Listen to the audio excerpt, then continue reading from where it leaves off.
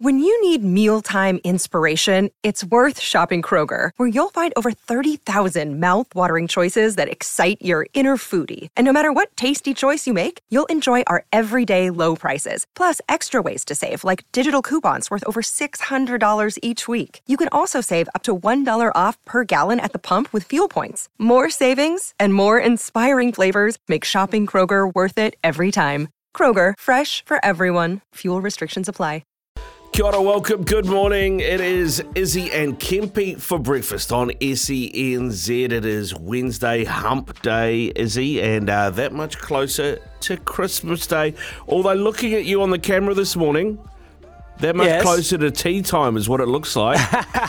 Yes, that is right. Wednesday is a day to go out and play golf, and apparently 31 degree heats down here in Christchurch. But like always, we don't get a full day of sunshine. It is overcast and it is pretty cold. So I don't know where this 31 degrees is coming from. But anyway, we'll find out. Yeah, well, it'll build, mate. It was, I tell you, it was pretty warm up here yesterday. I think 27 up here yesterday. Oh, cut it out. I know, mate. It was stinking. You're looking tanned, actually. Hey, am I getting out amongst it, mate? Getting out amongst it.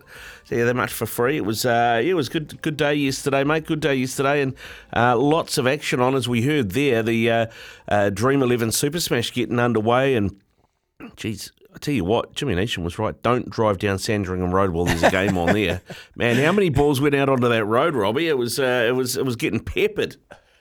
Yeah, it was. There were a lot of sixes hit. Ironically, Nisham only hit one, and it was around 1 p.m. when he warned us to not drive on Sandringham Road, but it was the other boundary. So, yeah, not quite hitting one onto the road, Jimmy Nisham. Yeah, nice. And Jimmy Nisham, actually, I don't know if you saw it, Izzy, but I'm used to recently, you know, to be fair, to be honest, most of what I've seen in bowlers rank long hops and getting smacked, and most of his wickets are getting caught on when he gets people caught on the boundary. But he bowled an absolute perler of a Yorker to wrap things up yesterday. Did you see that?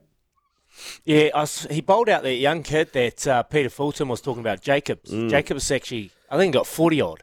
And he looked the goods, but Jimmy Nisham, made it his own. He 3 for 26 off his 3.5 overs, economy of 6.7, so he was very good with ball in hand. He's actually a classy all-rounder. You know, like he bowls pretty often for the Black Caps and does a great job, but wasn't needed for this performance yesterday when they beat the Canterbury Kings by 28 runs. They set them 185 for 5 in the first innings, and then bowled Canterbury out for 157. But the man of the moment was Martin Guptill. 47 off 29 balls. He hit 2 sixes, 5 fours. And he's coming on our show at 8:40ish. We're going to have a chat to Guppy and get a little update from yesterday's performance. He looked on fire, and he's, you know, a guy that doesn't look like he's slowing down anytime soon. The desire to play T20 cricket is right there, and it's great to see Gup back in the country donning the Aces jersey. I think his last time was 21-22 season. So a few years since we've seen Gup playing domestic cricket in New Zealand. It's good to have him back. He's coming on. Yeah, it's great, mate. Great to get him on. I'm going 50%. Is it overs or unders? The chat's going to be golf versus cricket. I know how it goes. I know how it goes, mate. I guarantee. He actually plays a lot of PlayStation, mate. Oh, does he? He's a geek. So we'll have a chat to him about that. I'll tell you who else is a bit of a geek. And I found this out because I was supposed to interview this probably a year ago when the Black Caps were over in Dubai, I think it was, or Abu Dhabi. And I was supposed to interview Jimmy Nisham. And so I jump on a Zoom call. Not Jimmy Nisham, sorry, Lockie Ferguson. Jump on a Zoom call. All my prep done for a Lockie Ferguson interview. Who pops up on the Zoom call? Daryl Mitchell. He goes, oh, yeah, I think there's been some misunderstanding, mate. You got me instead. I was like, all right, okay. And he is a big PlayStation guy. Plays a lot of FIFA on PlayStation. And I reckon he's probably just bought himself a new big screen after getting $2.7 million in the IPL auction.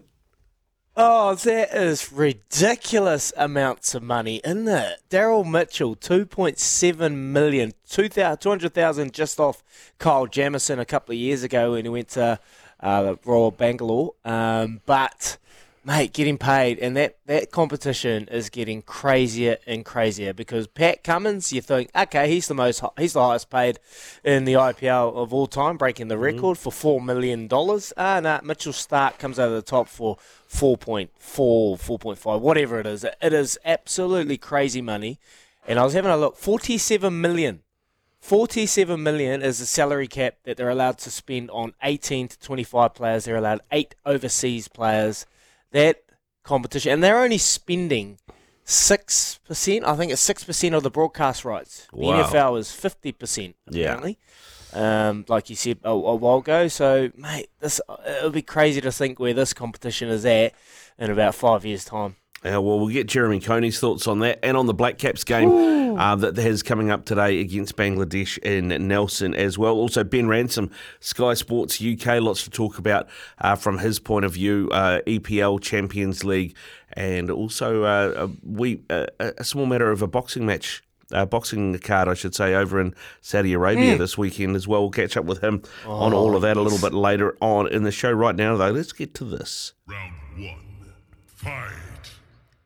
So, big news out yesterday. We knew that Addin Fonua-Blake was here for 2024 for the Warriors, but likely to lose him after that.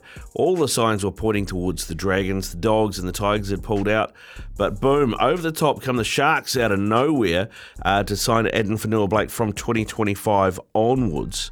Big loss for the club. I messaged Cam George. He's usually pretty open to coming on and having a chat, but it feels like maybe they weren't ready for this to come out of Australia yet, so he was unable to do that. But on that front, it was said that the Warriors wanted to swap, wanted to get someone in return if they were going to do a deal. Well, that's not the case here. It's just a straight, we're losing him. So I don't know if that means there's cash involved or how it works, but if they're not getting somebody out of the Sharks... So I was thinking of Braden Hamlin, Ueli or someone like that. Who do you reckon the Warriors should go after? Oh, it's a good question, and because they're not getting a swap, they're going to have a bit of cash at their disposal. Look, there's a lot of wish lists. There's a couple on the wish list that I'd love to see, but whether it'll eventuate, probably not.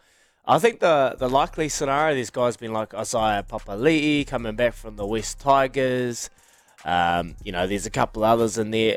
I had a look around the contracting list for teams, and the first one that really stood out for me, potentially a young kid making his mark in the NRL, and probably could entice him. Grew up in New Zealand. Is Leo Thompson for the Knights, for the NRL Knights. He is signed for 2024-2025. So at the end of 2024, he's got 1 year left on his contract. I think you could build your future around young Leo Thompson. He's only fresh into NRL, but I think there's an opportunity there. That is probably the more likely scenario, but for the genuine wish list, give a gamble, and I'm dreaming here. Let's hope it's happening. Come on, centre, make my dreams come true.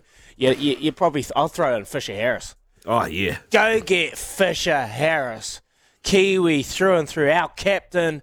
He's got Kiwi blood. You can build your franchise around him. He is off contract in 2026. There is no chance that the Panthers would ever let him go. But if you go and offer him the kitchen sink plus a house plus a car, free flights from here to Australia, whatever you need, business class, 2026, I think that could be a genuine option. I'd love to see Fisher Harris donning the Warriors jersey. Great answer, man. Great answer. All right. Round 2. Got me thinking with his IPL auction. If there was a competition like the IPL in rugby that had an IPL-style auction, which player is making the most bang? Adi Savia. Yeah? Adi Savia would make the most bang. He could cover 6, 7 and 8.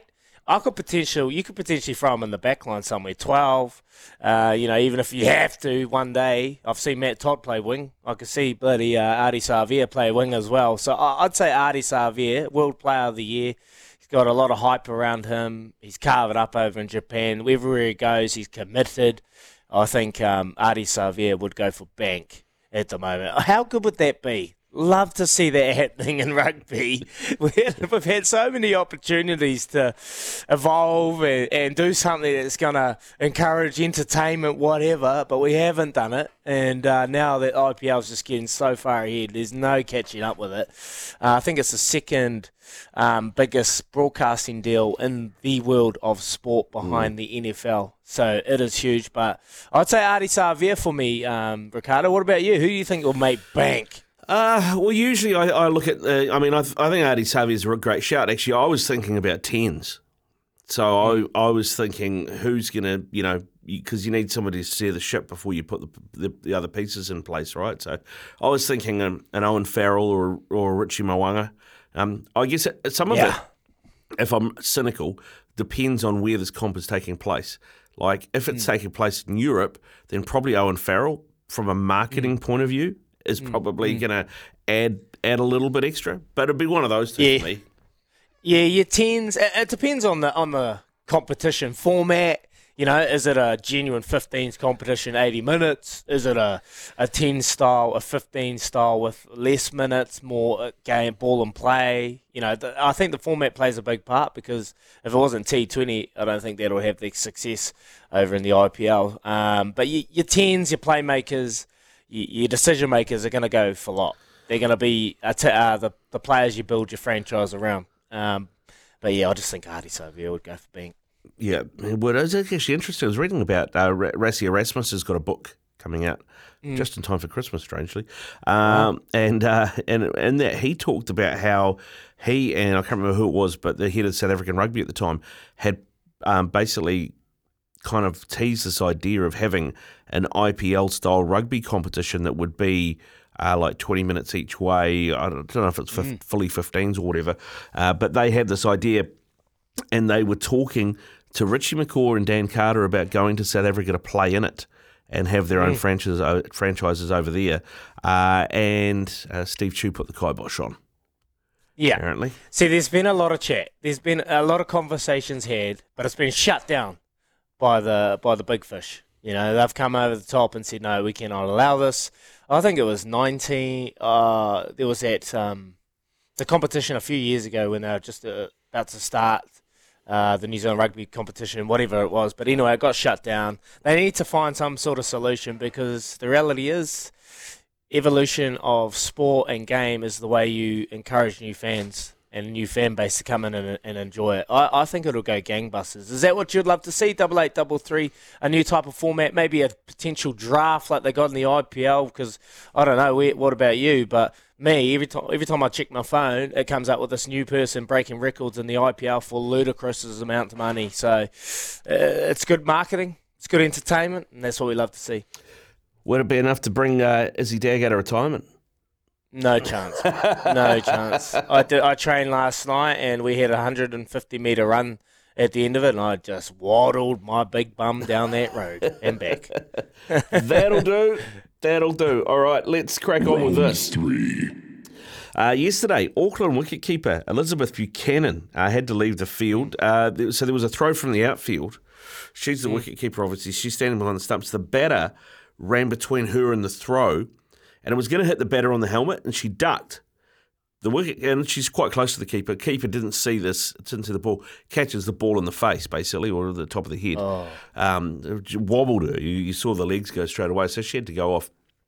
And that got us thinking. Robbie and I were talking about, the weirdest way you've been injured, or weird injuries. And it reminded me of, there was a guy who played in goal for Argentina back in the day, Santiago Canizares, who had got out of the shower and was getting himself all sorted out, grabbed a bottle of aftershave, chucked some aftershave on, dropped the bottle, landed on his foot, severed a tendon, put him out of the 2002 Football World Cup.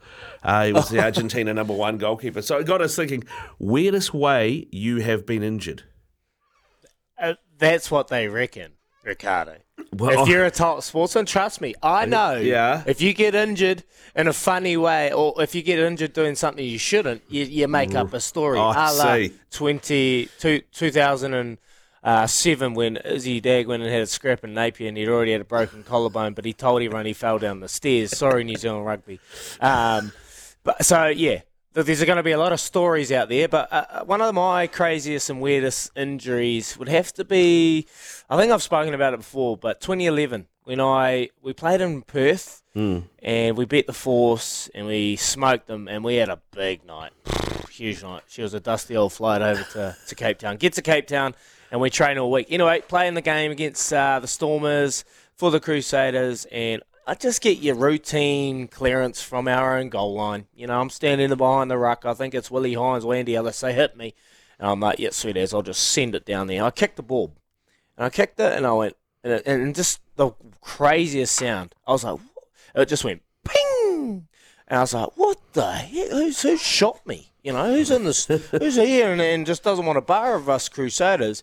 And then I go to walk, and I can't walk. So what had happened is I've kicked the ball, and when I've kicked it, my quad muscle from my hip has snapped. Oh. So I've snapped my quad from my hip joint, and what it had done is it rolled up into a ball, and it was at the top of my knee. So it rolled down my quad, and it was sitting at the top of my knee. So when I kicked this ball, it snapped and made the worst sound I've ever, or the funniest sound I've ever heard, and then limped off. So that would have to be the weirdest injury I've ever happened to me on the field. That is gnarly. Crazy. That is gnarly. All right, I want to hear from you. 8833 weirdest injuries. How have you got them? Let us know. 8833, or maybe Izzy's idea of an IPL type auction for a rugby comp. Who you got? Who's making the most bang? 8833, the Temper Bedpost text machine. This is Izzy and Kempy for breakfast. Thanks to Chemist Warehouse, keeping you healthy this summer.